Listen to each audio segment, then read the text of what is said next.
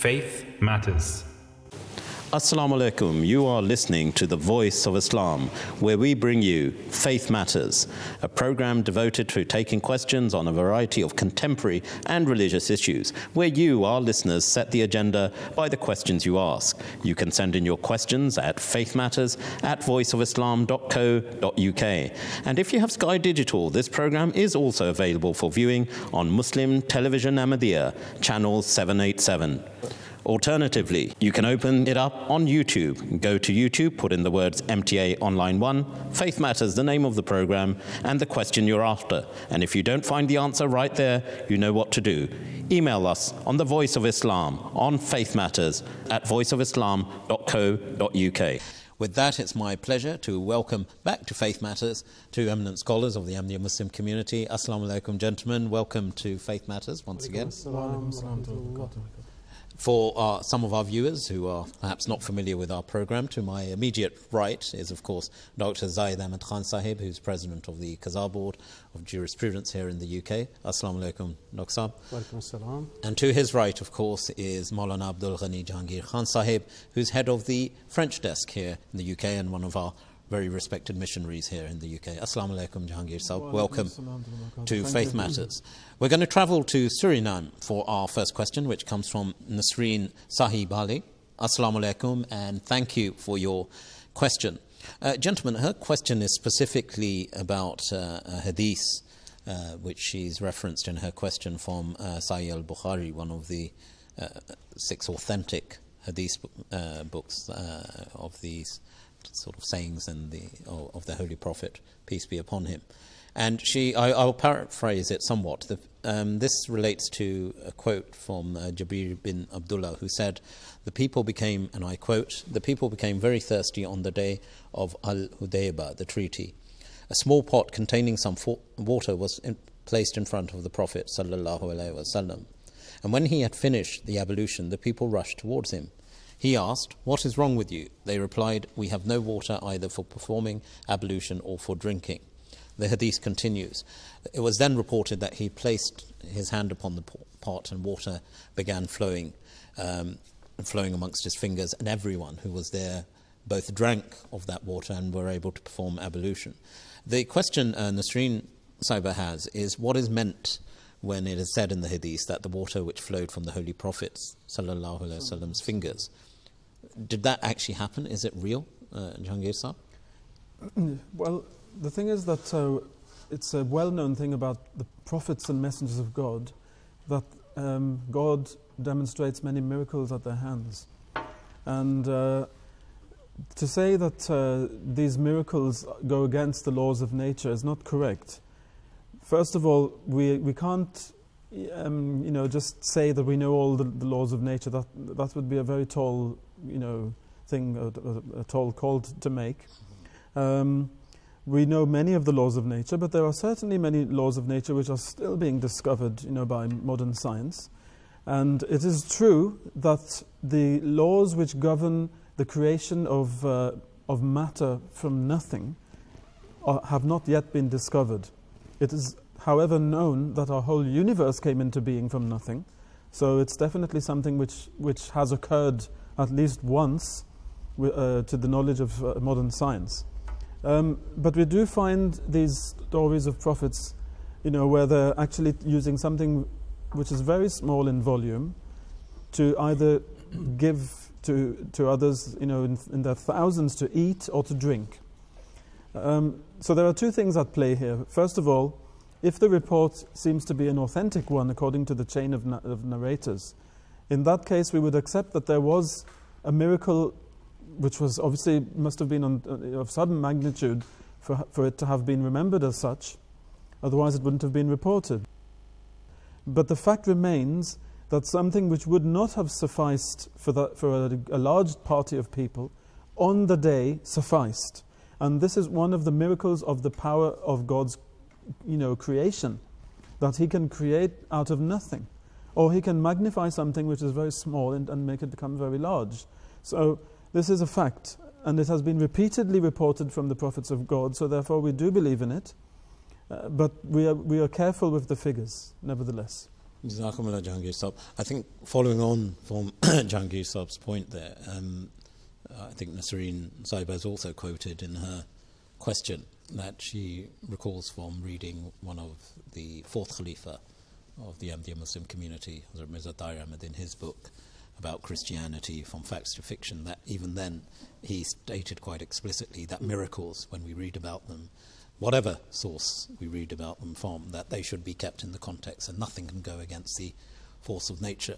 And just to expand on that a bit more, Dr. Zahid Sahib, I suppose it means, again, picking up a thread from what Jahangir Sahib said, that if you've got a cup of water here and there's 10 people round a table, the fact that each one had drunk from it may mean that each one had just taken a sip. But because of, say, if there was a blessed person here or the blessings of Allah Almighty or whatever, that Allah Himself allowed that sip to be sufficient to quench the thirst of that individual. Yes, I think you've hit on a point there. And I think we have to understand miracles from that angle too. And as Jahangir Sahib has explained, that we do not understand fully the nature of God and what His natures are. But Allah does say that He does not go against His nature in the Holy Quran. And that we know, for instance, life and death are laws of nature, and Allah does not actually change those laws of nature to that degree. But miracles have also to be understood not always on a metaphorical basis, but sometimes on a literal basis as well. So we have to see how the interpreter of hadith as well has been interpreting a certain incident, and there may be a personal interpretation of what actually took place on that occasion. Having said that, we do know that during the lifetime of different prophets of God, during the lifetime of the Holy Prophet ﷺ, there are several incidents of miracles of this nature that come to mind. There is an incident of a bowl of milk that sufficed a large number of companions, and the companion Hazrat Abu Hurairah radiyallahu anhu, who was actually the one who was very thirsty and hungry, actually was given the bowl of milk the last, after everybody had drunk from him, and he thought, what is going to be left in this? But this was the blessing that was bestowed upon it. From a medical view, we may understand it as such that there are centers in the brain which are to do with hunger and which are to do with thirst. And it may be that Allah the Almighty has got some obviously Allah has got control over them, and that when only a sip or a very small sip of milk or water has entered into the body, that actually triggers the brain to say, that's my fill, I cannot have any more. And so we may explain it from that angle, that that could have been an explanation, and that is keeping within the laws of nature of God Almighty, isn't it? Other prophets of God certainly have also exhibited the certain same type of miracles. The incident of Jesus alayhi salam, feeding of the 5,000 with 2 loaves and the fish, is another one of these miracles that was given to Jesus to show His truth as being the prophet of God, who was actually supported by Allah the Almighty. So that is another incident. And then in our own time, I say in our own time, Hazrat Masih Maud, the founder of the Ahmadiyya community, he also was given signs and miracles to show his truth. And there is an incident of some sweet rice that was brought out, and that also sufficed a great number of people. So miracles do take place. They take place within the boundaries of the limits of the laws of nature, and there may be an explanation of that nature, but certainly they have taken place as such. Jahangir Sahib, just before we move on, there's another thing which perhaps is also appropriate, that if you're witnessing something and you're writing about an individual, whoever that individual may be, and you have great affection and respect and reverence for that individual, sometimes when you write, your language will be perhaps less objective and more subjective, and I think that's often the case. And leaving holy personages out of this, one could even make it relevant to their own lives. So what your perspective on an individual maybe would be different to someone else's. Embellishment, of course, is a human trait. And when you said that, of course, you rightly pointed it out. If you love somebody, you have respect for somebody, then you might tend to read into it a little bit more than what it actually is. But as Dr. Sahib has said very well, these miracles have occurred. And although in certain instances it may well have been a case of God giving them making them reach the level of where they're satiated, much faster than they would have been, normally. But these things have happened and have been reported. What the nature of it is another matter. But we do accept that these miracles are shown by prophets. It's one of the features, if you want, of the people who have this divine power behind them, and it's also one of the reasons why people believe in them as well. So we can't, write it all off as hocus pocus either. That would be unfair to them, because they're the most sincere and the most truthful people. But we have to try and find a way to understand the phenomena. And the best way to understand these is to see the explanations given by the Imam of the time, who is the founder of the Ahmadiyya Muslim community, Hazrat Mirza Ghulam Ahmad alayhi salam.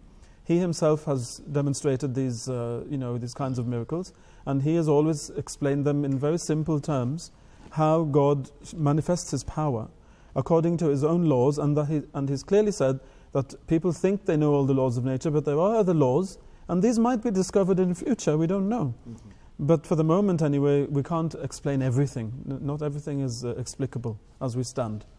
Jazakumullah, gentlemen, for that. And as you rightly summarised there, that miracles are also a sign of the truth of prophethood as well. Because, of course, these are messengers sent by God Almighty. And my thanks also to Nasreen Saiba for your question. Our next question comes from Mikhail Rose. First of all, he extends a salam to the panel, and also thanks the panel for his previous question that he asked on atheists and the fact that the Holy Quran has said nothing about the expansion of the universe. He said the answer that he was given, and that's kind of you to send in your remarks, was extremely useful, and he said in his discussions it's put an end to such allegations. So Jazakumullah for your feedback as well, Mikhail. His question, gentlemen, relates to ancient Babylon, and he says growing up as a child he often heard that Nimrod was the king of Babylon and he was worshipped almost like a god. And it's written, there's various narrations around this, that at one time God sent a swarm of mosquitoes. One went up his nostril into his nose, so much so that, basically he lost his own faculties. He was unable to function. First of all, he says, is there any truth to this particular event that he talks about? And secondly, is there something to learn from this in history? Dr. Saab, if I could start with you, first of all. I mean, this is something which I think here in the UK as well, in a lot of Western countries, anyone who's sort of had some sense of Christianity around them, something certainly you'll find sort of narrated in Christian circles. Yes, we find in Scripture, in Genesis, then that is the basis for the reference to Nimrod. He was actually said to be the great-grandson of Hazrat Nuh, alayhi salam, the Prophet of God, and son of Cush. And as you have said, that he was a very powerful leader, monarch, king of Babylon, the ancient Babylon. As far as being brought up here, this is what we have been taught in schools and so on, that he was a powerful king. But he was obviously one that did not worship God, and in fact people worshipped him as the God. But as far as Islam is concerned, and references to Nimrod by name in the Holy Quran or Hadith, we do not find that mentioned. But we do find that Hazrat Ibrahim alayhi salam, Abraham, he actually was at the time in discussions with a powerful king of Babylon at the time, and we think that this may be the same Nimrod who was at the same time as Hazrat Ibrahim alayhi salam. So there was a debate about the existence of God, about God being present or not, and of course Hazrat Ibrahim, being a prophet of God, was full knowledge of the existence of God, whereas Nimrod wasn't. And it was because of this conflagration that Hazrat Ibrahim alayhi salam was actually put into the fire to burn him, and the fire was, by the command of Allah, cooled down, and there was obviously no harm that Hazrat Ibrahim alayhi salam came. So as far as by name is concerned, we do not find in the Holy Quran or the traditions of the Holy Prophet sallallahu alaihi wasallam a direct reference to Nimrod as such. So our knowledge of this comes from biblical or ancient texts that are present in man. Jazakumullah.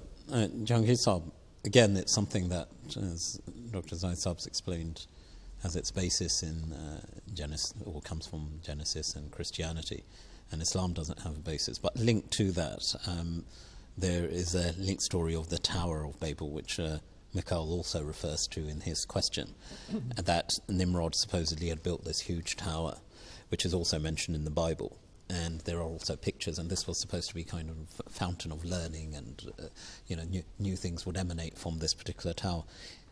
Is there any truth to that? Is there an Islamic basis to this as well? Well, there were many things which are said about Nimrod as such. As Dr. Saab has said, there isn't any direct reference to him by name in the Quran. In the Hadith also, it's not very clear about Nimrod being the same king as the one who was debating with Abraham, peace be upon him. And many things have been said about him, but we have to realize that we have to go back to Islamic history to understand this issue. There were many Jews and Christians who became Muslim at the very beginning of Islam. And they brought in because obviously there was a bit of an overlap, between their religion and Islam, because Islam uses some of the same prophets to illustrate very important lessons in the Holy Quran. So because they already knew about these prophets and their lives from their own sources, often they would amalgamate the two, so their own knowledge of the stories and whatever the Quran would say. And what was born out of this was a kind of an oral tradition which was passed down like stories by the people who had originally been Jews or Christians. And they became part and parcel of the general so-called knowledge of the Muslims. And they did find their way, unfortunately, even into the tafasir, which are the commentaries of the Holy Quran themselves. And it's a very difficult task to be able to extricate the true from the false, or the authentic from the inauthentic. This was one of the main tasks of the Imam Mahdi alayhi salam, to have to differentiate between these. One of the stories was that he was killed by a mosquito which entered into his nostril and drove him crazy. Yeah. He died of that. So did that happen or not? We really don't know, because we don't have any authentic source for this, in Islam. But we do find the story being told by Muslims, the reason being that it came in with what is called Israeliyat. It's the stories of the Israelites, which have come in from that source, from the converts to Islam. Now, as far as the Tower of Babel is concerned, it doesn't seem to be something which stands to reason. There is no mention of it in the Quran at all. Because it seems like God had a plan for people. He planned that they should all speak one language. But because they wanted to build a tower to go and see him, so to punish them, he gave every man among them a different tongue to speak, so that they could no longer communicate with each other. This is the biblical tale. And so the building had to end because they couldn't communicate. Now, not entering into all the difficulties of who did they speak those languages to afterwards. I mean, did God also strike some of the women as well with the same, disease, that they had to start speaking a different language so that they could at least speak to somebody? So there are many. It's a Pandora's box. Once you open it, there'll be no end to the problems. So this seems to be an exaggeration, or even an invented story which is added into the Bible later on. And this is why it's not mentioned in the Quran at all. On the contrary, God in the Holy Quran says that He has a plan for people. He had always planned for people to come from one source and then to diverge. And the reason which is given, as I'm going to read there's two short verses here. You have in Surah Al-Hujurat, which is chapter 49, verse 14. أعوذ بالله من الشيطان الرجيم بسم الله الرحمن الرحيم يا أيها الناس إنا خلقناكم من ذكر وأنثى وجعلناكم شعوبا وقبائل لتعارفوا إن أكرمكم عند الله أتقاكم إن الله عليم خبير, which means, O mankind, we have created you from a male and a female, a man and a woman, or a male and a female.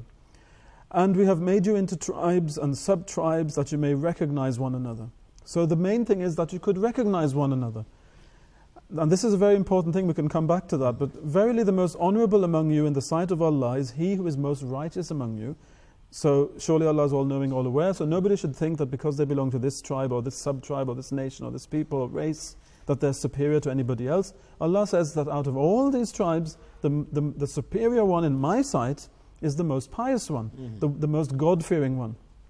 But it is indeed very interesting that God has created all these different types of people so that they can recognize each other. Because imagine a world, the aim of the whole thing is to have a world which is united and unified in the end. Imagine a world where everybody looks alike. how difficult it would be for the law, the agencies, to run after criminals when a description of people would be very much similar all the time. Mm-hmm. So this helps people to recognize each other. Also, because of the interactions of the languages and the cultures and the knowledge that every different people have, which is just for them, people have been able to benefit to large degrees. Mm-hmm. So many studies, so many sciences have been born out of these differences. The differences of genetics, that's a whole world in itself, and epigenetics as well, which has to do with this. So the second verse, so as I'm saying, it's a source of great advantage to people. The second verse is in Ar-Rum, which is chapter 30, and it's verse 23. وَمِنْ آيَاتِهِ خَلْقُ السَّمَاوَاتِ وَالْأَرْضِ وَاخْتِلَافُ أَلْسِنَتِكُمْ وَأَلْوَانِكُمْ إِنَّ فِي ذَلِكَ لَآيَاتٍ لِلْعَالِمِينَ. And among his signs is the creation of the heavens and the earth, and the diversity of your tongues and colours. In that surely are signs for those who possess knowledge. And this is a verse rich with meaning. But here again, God says that He's actually made our colours and languages a sign for people who have knowledge. So they will see signs in these things, you see. And it's not like a punishment for having been arrogant and tried to see God by building a tower, that He's inflicted humanity with this. This was a natural process which God wanted to happen. And the very interesting thing which has recently come to light in science, if I may say, it's that it was, there's a lot of debate going on evolution, mm-hmm. and how far the genome actually represents, how would I say, a link between different creatures. Are they really related? How much you resemble another animal in your genome, mm-hmm. how much does that dictate your relatedness to that other animal or that other creature? And this has been thrown into the mix now. There are many scientists who don't agree, who say that even if your genome looks very similar to another genome, that does not mean that you come from the same source necessarily. And they show, for example, that the same genome is used by a caterpillar as is by a butterfly.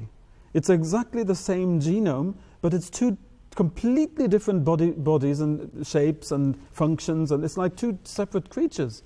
Somebody coming from another planet, seeing a caterpillar and a butterfly, would never know that this is actually the same creature. They have exactly the same genome. So something else is at play here. And it's very interesting because, you see, the genome of human beings is very much the same. Whatever human being you'll take, it will have practically the same genome as another human being. But it's the way it's being read which makes them, in the epigenetics in particular, which makes them look different from each other. So the same text is being read in a different way, to put in, to give a similitude. And the very same thing is happening in the languages. For example, if you take the word chat in English, the same letters, C-H-A-T, will be read in one way and will be understood in one way. But if you take the same letters, C-H-A-T, in French, it will mean cat. Yeah. And there are so many examples of this. So God is saying that in your colors and your languages there are signs for those who have knowledge. So as I said, this verse has a richness of meanings, and there's so many other meanings there. But the basic answer to the question would be, therefore, that this is in the plan of God. The plan was not to have people together and then punish them by giving them different languages.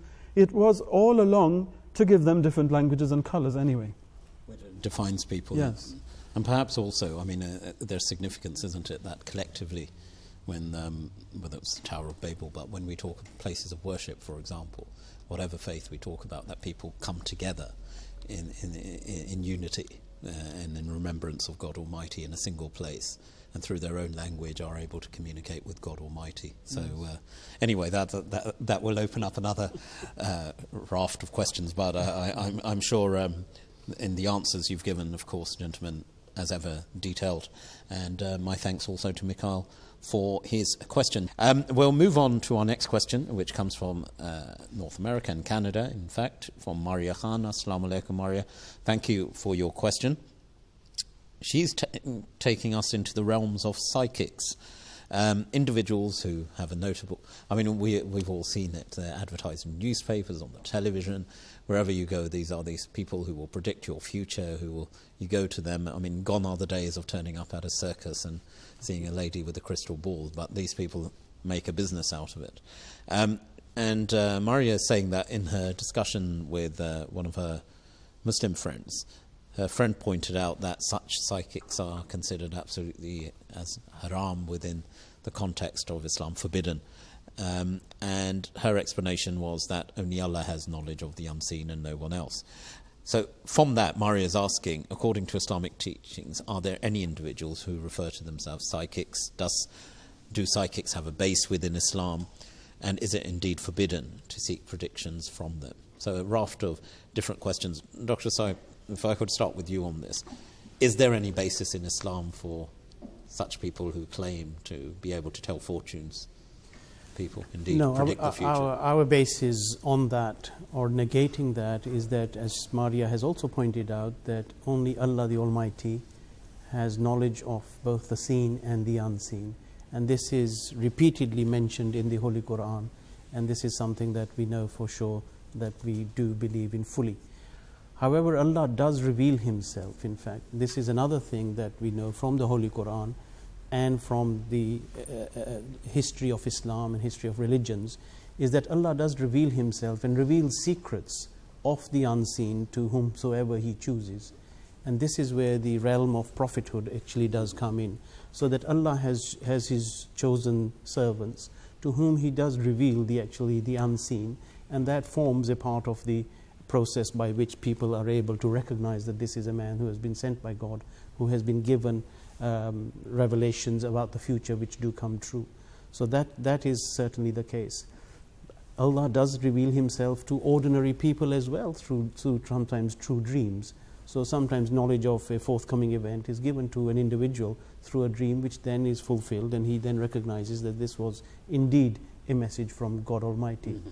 However, having said that, people who actually read palms or psyches, who actually claim that they are aware of the future and your future and what lies in future for you, without having that basis, we do not believe that they are true to their word, and we do not believe that they are from God, and we do believe that this goes against Islamic nature in fact as such. And this is actually could be considered as associating partners with Allah, and this could be considered as shirk if we go and believe that certainly they will be able to predict my future. I think one of the words here also is predictions. Mm-hmm. Sometimes we, in science as well, given a certain number of facts, we are able to predict that if these all come true, then such an event could take place. We may sometimes laugh off the weather forecasts that we see on the televisions, but this is exactly what is being done by science, is they're taking into the atmospheric conditions that they are available and the data that is presented to them. They will then be able to predict that the following day or the following week will have such a weather pattern. That is totally different from what psychics and people who gaze into crystal balls and so on and read your palms do, because they do not rely upon facts that are presented to them or any scientific basis. They say that they have the power to see the unseen, and that is which is categorically denied by Islam, and that is what we do not do. So we do not go to people who predict your futures, and we actually pray to Allah, and sometimes He does show signs to a person as to what is going to happen in the future for them.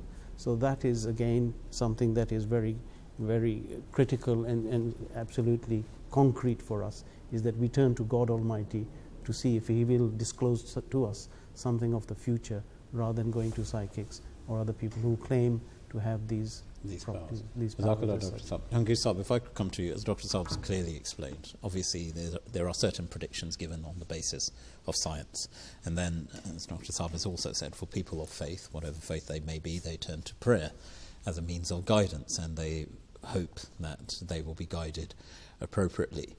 An argument would be put by people who are perhaps agnostic or atheists that they put the same kind of emphasis as people do of faith in prayer in these psychics. But one of the discussions I'm sure all of us have had, I've had friends who've raised this with me before, and I've said that when you sit down with a psychic, say, do they not ask you a raft of different questions about your background, who you are? Absolutely. Yeah. And even these seances, which are sometimes held, to have conversations with those who've passed away, suddenly they'll say, oh yes, I see, George is there or whatever. The fact his name was, Brian, well, yes, his grandfather was called George. I mean, there was all the... And when a person is quite vulnerable, because quite often these people who may approach psychics are looking for guidance, are looking for direction, are feeling very vulnerable and in need for... They find some kind of solace in what these psychics tell them. Prey on them, yeah, really, absolutely. Don't they? They do. I mean, prey on them in the negative sense rather than in the positive sense that using the different word, of course. Yeah. But the Holy Prophet Muhammad sallallahu alaihi wasallam, you see, because of all these, all the harm that can come from this. First of all, imagine a psychic tells you you are going to meet an enemy in 2 days' time who will want to kill you. Mm-hmm. Now, in certain societies, maybe not in the West, but in certain societies, people are told these things. Now, some poor chap will come up and meet them, when they're on some, go on a trek going somewhere, and he'll come up and ask them, for the time of day, and they might kill him, thinking that that's the one that was predicted. So there will be no end to the harm which will come out of this. Also, the point which you raise is very valid, that these people sometimes are in need of solace, of comfort. They're at a vulnerable time of their lives, and people can prey on them. And of course, they never do it for free, do they? They also do it for money. So we mustn't forget that factor either. So the Prophet Muhammad ﷺ said that if you go to others and don't go to God, if you prefer to go, and I'm going to quote the translation of a hadith of Sahih Muslim, which is hadith number 2230. In it, the Prophet ﷺ is reported to have said that whoever goes to a fortune teller and asks him about anything, meaning about his future, his prayers will not be accepted by God for 40 days. So this is a dire warning to people that if you go to see these people, you'll have your prayers rejected for 40 days. 40 days, a month and 10 days of prayers will go for nothing. If, of course, you go to see him again, then you lose another 40 days of prayer, and so on and so forth. So, meaning that you will be distanced from God. God will reject you because you reject him. So people should not be so superstitious and fall prey to these fortune tellers, because they do not, as Dr. Zaid Khan Sahib said, have the real knowledge of the future. God only reveals this knowledge to whomsoever he chooses as messenger. These are the only ones of his chosen ones who receive this knowledge of the future. And then again, it's only the future which Allah decides to reveal to them. It's not like you can go and ask a messenger of God, like, tell me what's going to happen to me in a week's time.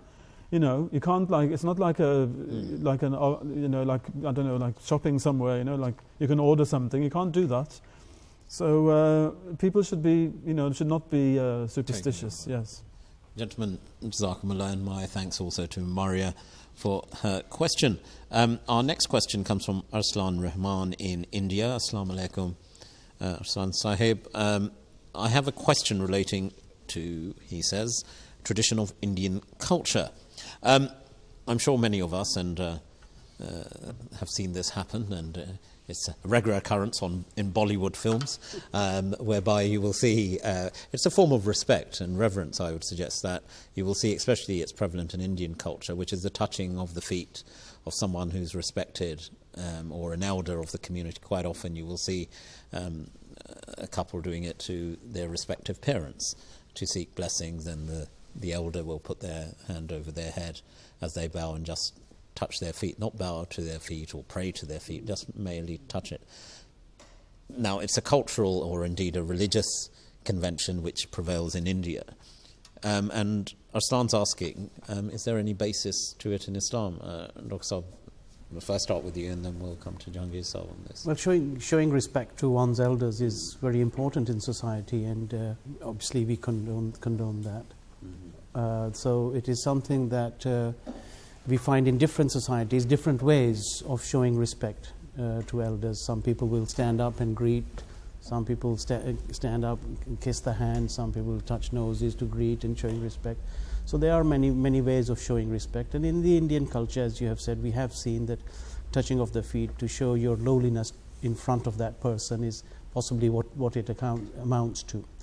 But it is actually just a way of showing respect, rather than a way of showing that you're worshipping that person as such. And Islam only forbids us to worship a human being and showing and prostrating to someone and praying to someone. That is forbidden in Islam. But as far as touching of the feet or any other aspect which we show to other people to show our respect is important. and there is nothing that is contrary to this practice as such, as long as in our minds and hearts and bodies we know for sure that it is only to God Almighty that we prostrate and we pray to and we turn to as such. Everybody else is subordinate to that, but we do show respect and love, devotion to our elders and to our respected parents and everybody else in society by showing them this. But the most important way of showing respect to our elders is by obedience to them, in fact, isn't it? That if we are obeying them and carrying out their wishes, then that is actually the ultimate goal of showing respect to our elders. And this is an outward sign of what our heart actually has respect for them in that respect. Jahangir Sahib, so, I mean, practically speaking, if Arslan or indeed other Muslims see this as a cultural practice in India and that's something they adopt, is there any harm in that? You see, the thing is that it is, of course, a cultural practice, and as Dr. Sahib has said, if the intention is good, there's no harm in it at all. Some people bow, some people shake hands, etc., etc. But there are, things which Muslims are not called to do. And we must remember that the core principle here is we mustn't offend. We must try to avoid offense to the other as much as possible. Hindus will not expect to see Muslims touching their feet. And they're not offended because they know that just as they have a set of etiquettes, Muslims also have a set of etiquettes. And in India, for example, if Hindus are meeting a great personality and touching his feet, if Muslims come as well and to pay their respects, they'll probably do something like this, and yes, and bow, and show respect to the person, and that will be fine. And he might even reciprocate and do the same gesture as well. This isn't taken at all as offensive. If, for example, there are people who were recently Hindu and have come with this is their culture, they've become Muslim now, but when they're meeting their Hindu elders, if they continue to touch the feet of the Hindu elders, they're not doing it because they're praying to them. The other Hindus are not doing it because they're praying to that person also. Then there's no harm. But in the sense where there are people who push it a little bit further than that, they also do the same to certain statues as well. So there might be, statues of human shapes, which are standing there, and the people will also have the same gesture. That is a gesture of worship. It's no longer respect, because that is not a human being. There's something else at play. So there, of course, Muslims have, and this is probably why Muslims have shied away from this in the first instance. It's because they do kind of link it to the idolatrous practice which comes with it. But again, we do see people among the Muslims bowing in respect towards other people, and we also bow in prayer. So we have to kind of, as Dr. Sahib was saying, kind of separate the sheep from the goats here, and see, what the circumstance is and what the intention is, and go with that. Go with your gut feeling is probably the best. I think it's fair advice. to say sometimes, religion isn't meant to be overly prescriptive in the sense there is a degree of common sense. For example, we were talking before we came on air about the different cultural here in England, for example, the taking off of the hat is a form of respect in terms of when you go in front of the Queen, for example, there is a bowing of the head, which is of respect and reference. And in Japan, what we were talking about, as you present a business card, it must be done with two hands because that's how it's you done. Return, and it's done with a respective bow in each direction. Hopefully at different times, otherwise you end up knocking heads together, but which isn't the intention. But you're quite so. You get Muslims all over the world, and I think the general edict should be, apply common sense, and if it's your culture and it's not against Islam, then it's something that obviously is rich. And I think the intention in India, certainly, as both Dr. Sahib has said and Jahangir Sahib have said, is a form of respect and reverence. Thank you, gentlemen, as ever, and my thanks also to Arslan for your question. Our next question comes from Rashid Ahmed Saab in Canada, who's asking about, are all creatures created in pairs, Dr. Sahib? Is he correct in saying so? Indeed, he points out that there are creatures that sometimes aren't. And how does Islam justify all of this? You're the doctor on the panel, so I'm going to come to you with this. Well, I'll try to answer it, but I'm sure Jahangir Sahib will correct me if I'm wrong in that. He is very well versed in these scientific matters. But as far as this is one of the miracles of the Holy Quran, that it mentions, many concepts which are discussed 1400 years ago, and only now that man is now trying to understand them and fully able to understand them and see that this was in fact a miracle of the Holy Quran. And exactly the same is the case with the creation in pairs, that there are many verses of the Holy Quran which actually allude to this. And there's one particular verse in Surah Yasin which actually also mentions this and then gives a little bit more of an explanation on it. Allah says, "Holy is He who created all things in pairs, of what the earth grows and of themselves, and of what they know not." So this actually clarifies everything, that all plant life, for instance, has been mentioned in this, human beings are mentioned in this, and then there are other things which at that time perhaps were not understood are also mentioned in that of what they not know. And perhaps even today we do not know the ins and outs of everything as such. But consider reproduction, whether it is asexual reproduction or bisexual reproduction, there have to be a splitting of a cell and the division of a cell into two cells. So the insemination perhaps is done within one cell, but there are two entities that have to be brought together like a positive and a negative, which actually will then form. And this is the pair that the Holy Quran actually talks about in unicellular hermaphrodite organisms, which seem to be asexual. They do not have a sexual or female or a male sex.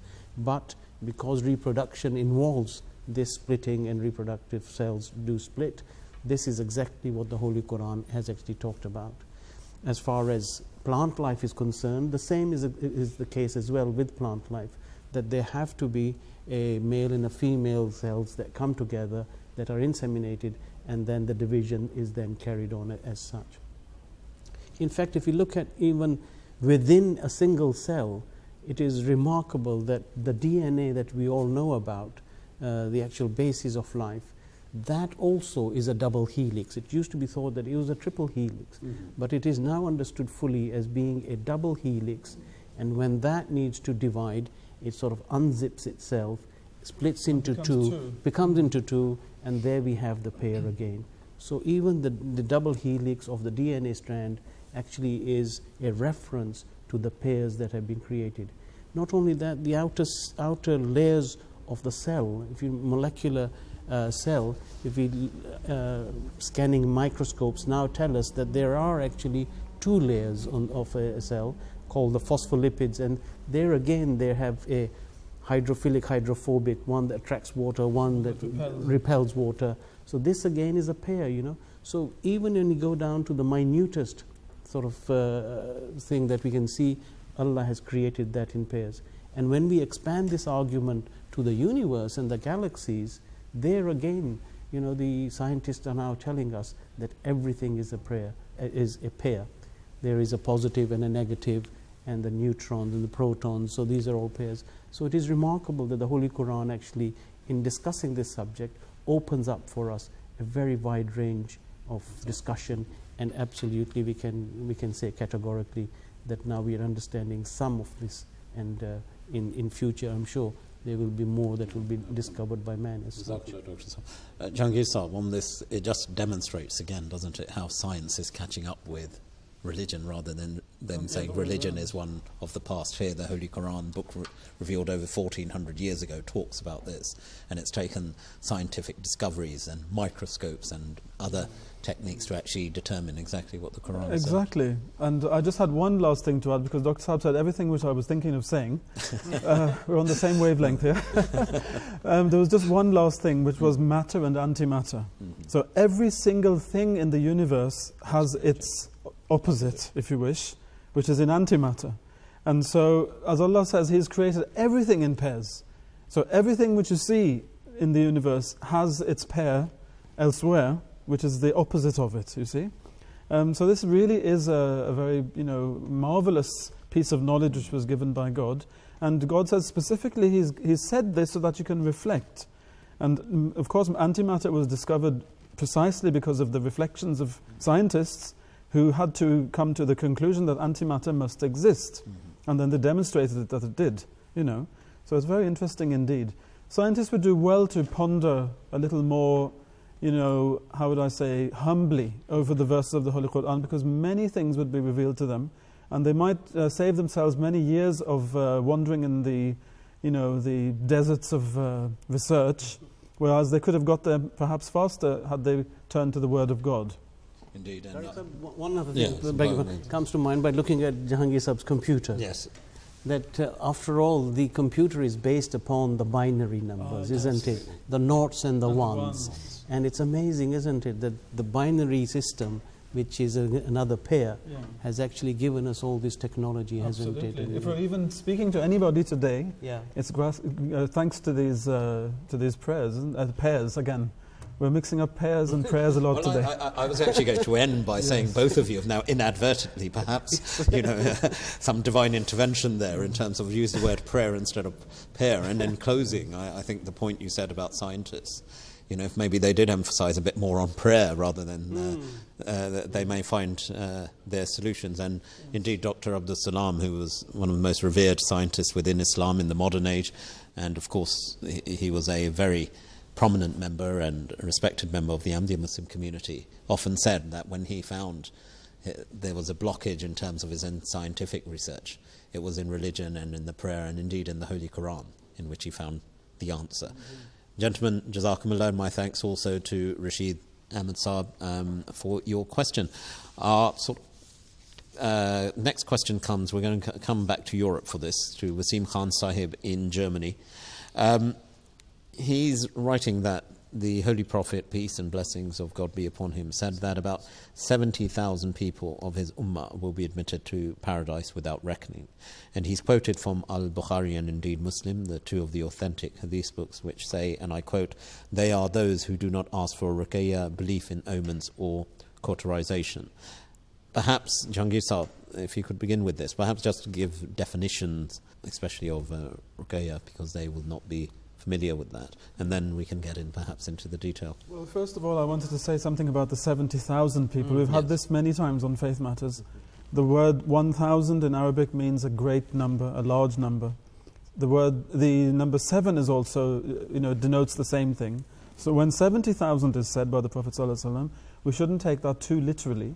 It means a very large number indeed of people from the Ummah, which means the people or the community of the Prophet Muhammad ﷺ, will be admitted to paradise without any reckoning. Now, as far as the three items that have been mentioned here, that those who do not ask for ruqyah, or who do not believe in omens, and who do not use cauterization, those ones will be among those 70,000. Meaning that those who do go for these things, apparently... What is ruqyah? Yes. So those who do go for these things, they will not be included. Now, ruqyah is asking somebody to pray for you, but also to pray over your body, for example. They could blow on you or while they're praying or something like this. They might apply their hands on you, a bit in a Reiki style, you know, of thing. And it's to ward off a disease or something like this. There are some people whose prayers are accepted in this way. The Holy Prophet Muhammad ﷺ has actually advised some people, it's on record, that he advised certain individuals to ask others for ruqyah. But the basic thing which is going on here is the lack of trust in God and superstition. Because these three things are, how would I say, they're signs of a person who's superstitious usually.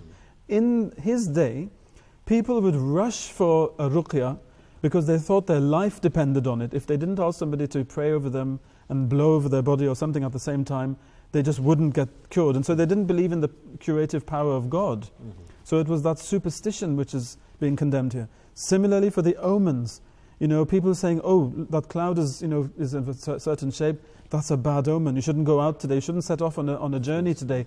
You know, looking for omens in this way, that is also superstition. And again, cauterization might seem like a medical procedure in this case, but again, it's something superstitious in the sense that people, when they were ill, sometimes they would run to get cauterized for no reason at all. just because they thought their life depended on it and something bad would happen if they didn't do it. So that was the basic idea which was being encountered here by the Prophet ﷺ. And he said that if you trust in God and you don't go for those things, per se, as a routine, then you will be admitted into paradise without any reckoning. But if you put these things over your trust in God, then there will be a reckoning. Of course, God will ask you, why didn't you trust in me? What were the reasons? So this is actually what is meant by that. So hair removal by laser treatment is far removed, if I could use the pun, from all this, because there is absolutely no link to superstition at all.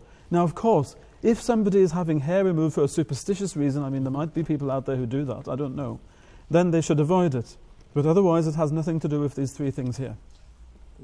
Just picking up on one point, if I may, on the Ruqayya point, that quite often within Muslim practice, it's quite common for protection, for example, a parent to a child or an elder to someone else, they will recite the Durood or the Qul, for example, the Qul Huwallahu like a kind of amulet kind absolutely, of thing, and then just and blow it over a person or whatever for their protection. Is that permissible? Is that, because you see that happening quite regularly? It is permissible, but the thing is that we shouldn't do it in the sense of superstition once again. Mm-hmm.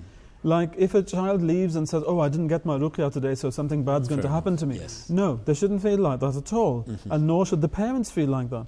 But out of love, if they're actually saying a prayer over their child and, passing their hands over their child out of love, mm-hmm.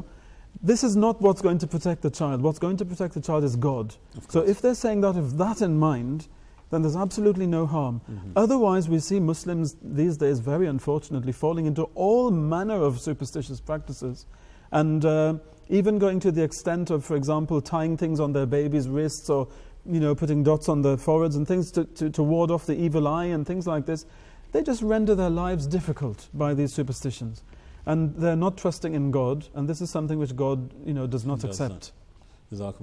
Just picking up on that point about modern practices, I think Wasim Saab had asked about removal techniques and laser techniques. I think Jahangir Saab's already answered that, let's look at this in context.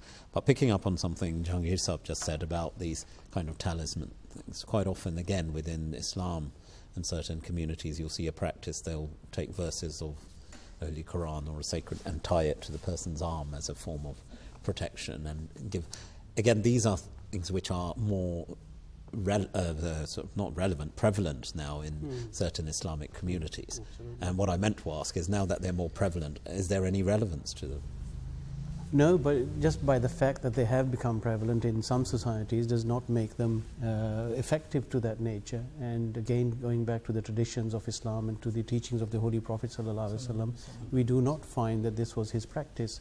But certainly using some verses of the Holy Quran for our protection and reciting those and believing in them and having firm faith that it was God Almighty who would protect us from all harm is certainly there prescribed by the Holy Prophet ﷺ.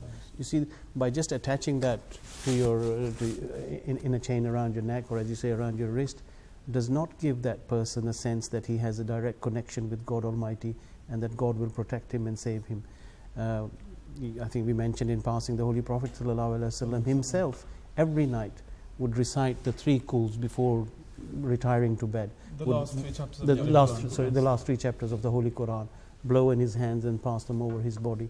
So this was the practice of the Holy Prophet. So doing such a thing, again, is just following a practice of the Holy Prophet, peace be upon him. Yes, there is blessing. Yes. Yeah, doing it to oneself. There is blessing in following the example of the Holy Prophet ﷺ in that particular respect.